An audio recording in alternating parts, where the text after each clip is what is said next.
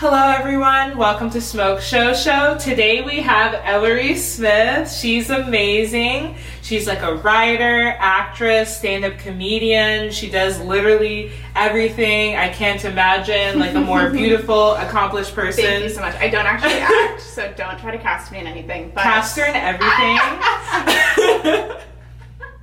I always feel like anytime I go out to act, because I do get asked to audition for stuff, I find that I just talk louder. Like, that's my acting. It's just like talking so loud, and it's so... What do you mean? That's literally me. It's so embarrassing. It's so bad. And then I can feel everybody in the room sort of tense up and be like, oh. Never mind. Never mind. I'm sure if you I'll take a class. I love taking acting classes. I took not a lot of clown classes, but I took a few clown classes. Why did you take clown classes? Because they were recommended to me by people who I thought are really good comedians, and I can see why they were helpful, but like, I have such a shame and embarrassment problem that I ended up crying a lot in class. So, what do you prefer, indica or sativa? Let's do sativa. Okay, yeah. This is indica. I can do an indica, it just makes me sleepy. Okay, this is gonna make you a little... Actually, this is a hybrid. Okay. So this isn't gonna be that bad. It's Fire OG. Okay. So it's gonna be right down the middle. I won't go too hard. I usually smoke indica, and yeah. Do you really? Do you find like that's... I feel like if I smoke indica, I'm out for the day. Where I'm like, I can't be productive anymore. I have panic attacks when I smoke sativa. Really? Like, I tried to break up with one of my exes. I wanted to be like really exacting and perfect. I wanted them to remember this. So small. And I especially don't fuck people in comedy because I'm like, oh yeah, it's like, they're like 10 people. So I've only fucked two dudes that have been in comedy. Oh really? And both of them, I named them correctly. Well, I did it correctly because both of them are so, like, unfunny, it will never affect my career. Oh, that's awesome. That's awesome. I nailed it in the head. Yeah. I know how to choose untalented people. But you do need to, because it's like, if you fuck somebody who, like, is on your stratosphere or higher, you're gonna run into them everywhere. Yeah. Or you're gonna run into people who know them everywhere. It's just like, it's like having sex with somebody at the office. It's like such a bad idea. Keeping up with an ex of mine. We broke up like 4 years ago. 4 years ago? Yeah, basically. Yeah. I mean, when you find like good pussy, don't let it go. Men are lonely out here. Did you read that article? That article? This is Infused. There's an article that's saying that men are lonely, desperate, saggy. Everything's wrong with them. Everything is wrong with them. That should be your lead into man titties. It really should be. Yeah, men are desperate, lonely, and saggy. Best music video in the world, by the way. Thank you. Shout out to Dana for letting me use her backyard. I did notice that. It's so funny, though. When did you start doing stand-up comedy? I actually started doing stand-up in high school, which is so stupid. I worked at Trader Joe's, and Jay McBride, who is a stand-up, and she is actually now on tour with Amy Schumer. Oh, and wow. She got, I think, Vulture's Comics to watch this year. She's doing huge, great things, but she's based in New York. So she was well into her stand-up career, and I was like 17 or 18, and I was such a big fan of comedy growing up, but I didn't really know that you could be a comedian. Do you know what I mean? Yeah. And so she brought me to my first open mic ever in Albany, New York, and I just never stopped doing it. What? Yeah. That's amazing. And so it really ruined the rest of my life. No, that's ideal. Like, that is outstanding. So how do you like sort of deal with like comedy and cannabis? Like, do you ever smoke while doing stand-up? I do. You have a very calm demeanor when you do stand-up. Do I? That's not how I feel about myself. I feel like I'm very stiff on stage. But I like that. Do you? Yeah. I'm trying to get this is why I'm taking the clown classes. I'm trying to become like more playful and like silly and like a little bit. Just be yourself. That's what I've learned in acting classes. Just be yourself. You don't need to be like a character. So many people are characters on stage, but what makes you funny is you. I think that's really good advice. But for me, I'm like, I don't really even know who I am. Like, I feel so frozen in your face. But I mean, you know, I had a hard childhood, and then my dad died the same year that a friend of mine and my grandpa died. So another dead dad. Wow. But I mean, that's what makes a comedian, TBQH. But whoa, that's true. Yeah. So I feel like so much of my adulthood has been about like relearning who I am and like trying to like get in contact with that person, and so it's hard to show up on stage as me when I don't really know who me is. So yeah, it's a bit of a journey. To go back to your original question, I do smoke weed before I go on stage a lot, but I'm trying to not so much because I got this tape that would have been a really good tape, except for you can tell I'm stoned out of my fucking mind. So that's not a bad thing. It's not a bad thing, but it's also not really my brand. Like, I don't really talk about smoking. Actually, people are typically really surprised when they find out that I'm kind of a pothead. Is it just because you're, like, blonde? I think it is because I'm blonde. And there's also people, like, you come across as so type A. But it's funny because I'm really type B. Like, I'm just a fucking... Type B? I'm like a slob. She's based. I'm based. I'm a slob. I don't pay attention to any details, and I'm like a pothead. People like... I relate to that. Yeah. Like, when Matt LeGrand found out I smoked weed, he was like, what? Like, that doesn't... I never would have guessed that. You seem so type A. Wow. And I was like, so you just think I'm a bitch? Is that what you're saying? I just think that when people see well put together women, they think type A, because that's generally... honestly what the truth. See. Yeah. So true. Like, it's like if you get together in the morning and you have an outfit put together as a woman and your dignity, you're type A. You're type A. So true. It's funny because I'm not like a big, I love fashion obviously, but I'm not like a big outfit put together. I'm sort of just like, I'm going to put on something that I feel fun, and I'm not going to think about it like outside of that. But since I've been starting to post stand-up clips, people have been commenting like, you have the worst style, or like, this outfit is so gross. What? You have great outfits. Thank you. I'm always shook by all your great outfits. Thank you. But I think the thing, I'm like, personal style is wonderful because it's personal. So I'm like, it's okay. They don't have to wear it. You don't have to wear it. And I'm also like, I don't care that it looks good so much as I care that it looks interesting, or it looks like me, or it's like, you know what I mean? That's crazy. I'm putting together like a little art piece. It doesn't have to like appeal to everybody's senses. And I bet they don't say that to male comedians. My show, I try to dress up a little bit just to take so many pictures. It's hot girl. It's hot girl. There's comedy. like a theme there, but like when I'm not at my show, I pretty much do stand up in like pajamas. Talk about Funny Lingus. Oh yeah, so Funny Lingus is a comedy show that features basically everybody but men. We do sketch groups. We've had like improvisers, whatever. We've had some clowns. You had clowns? We had clowns. That's crazy. There's like a class of very strong female clowns in LA. It's like Courtney Peruso, Christina Catherine Martinez, and Natalie Palamides. Those are like the three, and they do incredible like character stuff, whatever. They're awesome. I'm also an LA clown because I've driven all of my exes to LAX at some point. You've had such an interesting comedy career. You've done so well in stand-up. You've written on TV shows. Where do you see yourself like in the next like 5 years? I'm like desperate to get staffed again is my big thing. I've only worked on the one TV show, and I don't know that it's coming back. So, I mean, I hope it does, but I don't know. It's been a while since we had an order. And I would love to move into live action. I want to write live action TV. Yeah. So what show did you write on before this? I wrote on Robot Chicken. Robot Chicken! Adult Swim! Yeah, I love Adult Swim. Me too. Yes. And that's very sort of my sensibility, is like very strange, sort of subversive TV shows. But then I find that the samples I write are so down the middle and like not experimental in any way. I want to be staffed again. I want to be in a room. Long-term goal, I want to show run and I want to direct. Yes! So I'm going to try like in the next few years to maybe make one of my own projects, just because I'm finding it so difficult to get staffed on somebody else's thing. So I'm thinking it might help that I have like a web series or whatever alongside my samples. Yes! If you ever need help with that, oh my I God, got dude, you. Literally, I've been following like your journey on that and like the Island short and stuff, and I would love to like shadow you on set sometime. Like, oh my God, you just seem like such a boss, and like you know exactly what you're doing. I have no set experience, like zero, none. Zero? Oh, except for like being talent. Like I have never worked on a set at all because I've always been a writer and a stand-up. So I've been like, you came in Hollywood the great way. I came in Hollywood as an assistant, so I wanted to die. Oh my God! Well, I knew that I needed my nights free to do stand-up. Yeah, so I never took any assistance. That's why I never did stand up, because I was like, how do people do this? Like, with they have jobs. Yeah, they have not fake jobs, but like I worked at a dog hotel, like I was a line cook, like I took jobs where I could, or like Postmates. But I always took jobs where I could be done by 4 p.m. was like the rule. Was like I had to be able to leave wherever I was at 4 p.m. so I could start going to like 5 p.m. open mics, 6 p.m. open mics. You know what I mean?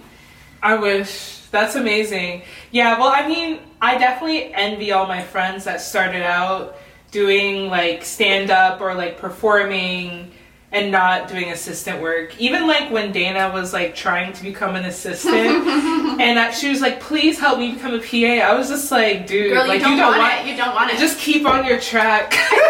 I think that's true, but I'll say the flip side of that is like now I am a lot older and I can't really get a PA job because it would just be such a diversion from my life. Like, you cannot do a PA job now. Exactly. You're too far as a performer, too. Exactly.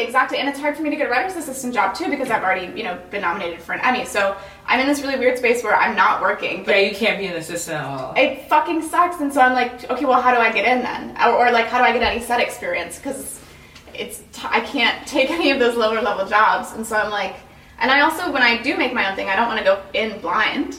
I don't want to be flying blind. I want to have like experience that I can apply. So there's like, I feel like there's a bunch of stuff, like a bunch of things I could have learned as an assistant or as a PA that now I have to like figure out a little bit later, and it's very scary. Yeah, I do think it's very unfair, like, when shows don't let you, like, produce on set, which is basically you just stay on set and you're able to see, like, how your episode goes down. It's, like, very unfair to the writer. When I was working in live action, I worked on a multicam, so it was, like, it was required of me to be on set because I had to give joke ults. But it's not normal. Really? Yeah. On Jamie Foxx's show? Yeah, so I had to, like, constantly give joke ults. And that's so cool, though. Yeah. Like, that's so cool to do. I was lucky enough that Netflix, they like didn't have a pilot down yet, so they wanted to shoot like the first episode, which was basically my idea that I pitched in my showrunner meeting. So I was able to like see it on set. Then the pandemic happened, and I had to pitch jokes like from a TV. Like they like had like this weird like stream where we had to be on set and still pitch jokes through the stream. Oh my god! I guess I didn't realize that had happened as the pandemic was happening. Like in my memory, you were done with that before the pandemic. No. Was that like, what was that like? Like that where, okay, you have this job and it's like important and big, and then like a world-changing event happens and the job changes completely. Dude, like the night that everything like shut down or whatever, like it was crazy because we filmed our last episode. Then there was like this party like that oh no way, was thrown for like Jamie Foxx's assistant Dave Brown, and it was like 3,000 people in that party. You couldn't have known. And like the thing is, after like that episode wrapped, I did a photo shoot before the party, and then I went to that party with 3,000 people, and I'm just like, it was crazy that I did all those things like right before, because some like those things like you couldn't do for years. For like 2 years. Well, you're still getting back to it. And I was exhausted like doing each of those back to back. And so you were like done for a while. Yeah, well, I also like took it for granted that I would be like that was going to be my life, and it wasn't at all. And so like after that show, like after pandemic hit, I had to like take a break from that show because they didn't know what was going on, so I produced a true crime show. Cool. So like when I'm not in scripted TV, I also produce like true crime shows. Really? Yeah. So like because I can't go back to being an assistant. So true. So I just like produce reality TV. But how did you get into that? Just like an alumni network. So oh, really? Someone took a chance on me. Yeah. Is there a big, I'm sorry, I'm asking you a lot of questions. Is there a big like film part of Bama or acting? It's growing. It's growing. Shout out to Ava DuVernay. Because basically she she got one of the professors at my university and made them, she turned Queen Sugar basically into an incubator for first time POC. Yeah, directors. She let a different person direct each episode. Yeah, actually it was all females because there were like white directors too, but yeah. And she was one of the people, and honestly most of my director black female friends came from that incubator program as well, Queen Sugar. And yeah, literally changed her life. I love that. And she was able to like really strengthen Alabama's program. And so yeah, there's a pretty good network now of people from Bama, but I think it sort of died with her. Like Bama sort of regressed when she left, and like I don't even think they have a film department anymore. Wait, I think what? it's just communications or something, or journalism or something like that. So then when you were there, what was your concentration? I actually technically didn't major in film or theater specifically. I had an interdisciplinary degree, and I majored in dramatic writing and directing, and I took like classes like in both departments. So I took like acting classes and then film classes. And then I also just had like a normal English literature degree because I'm just like an English nerd. You are an English nerd. You are like more well-read than anybody I know. I love reading books, yeah. I know, like but I love that place. about you, yeah. Yeah. I used to be a big book reader, and then when I became more of a, like, I used to do this thing where I would read a book a week every summer. Whoa, yeah. That's pretty good. But I totally fell off in the last few years, and like now So have I. barely read.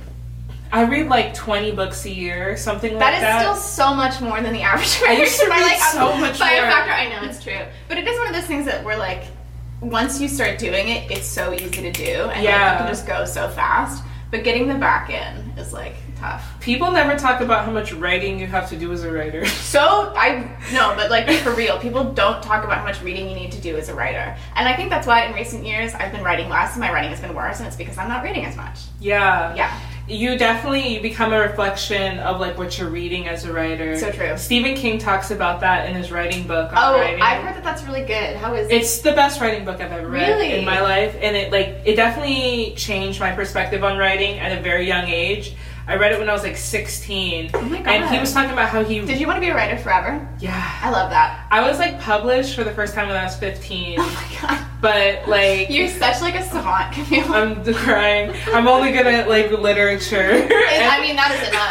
That is enough, babe. Yeah, it definitely is like very helpful. But yeah, he would write 8 hours a day, which is like a normal job. And you do have to treat it like a job. Yeah, it is a job. And I was like, wow, it changed my life. So bad at like meeting with myself. Do you know what I mean? Like setting a time in the morning, being like, okay, this is where we're gonna write. I don't do that, and I need to. But it's tough because I always have like 3 jobs at once. So on my off time, I'm like, no, I'm always working.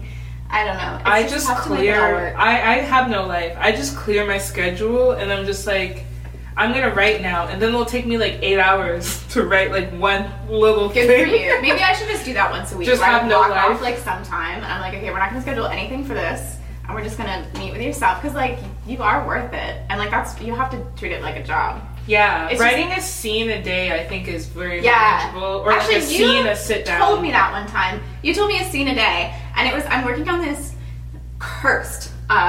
It's a dog shit train wreck. I'm dying. Historical fiction sample. And I've literally been working on it for like a year and a half, and I'm on my second draft.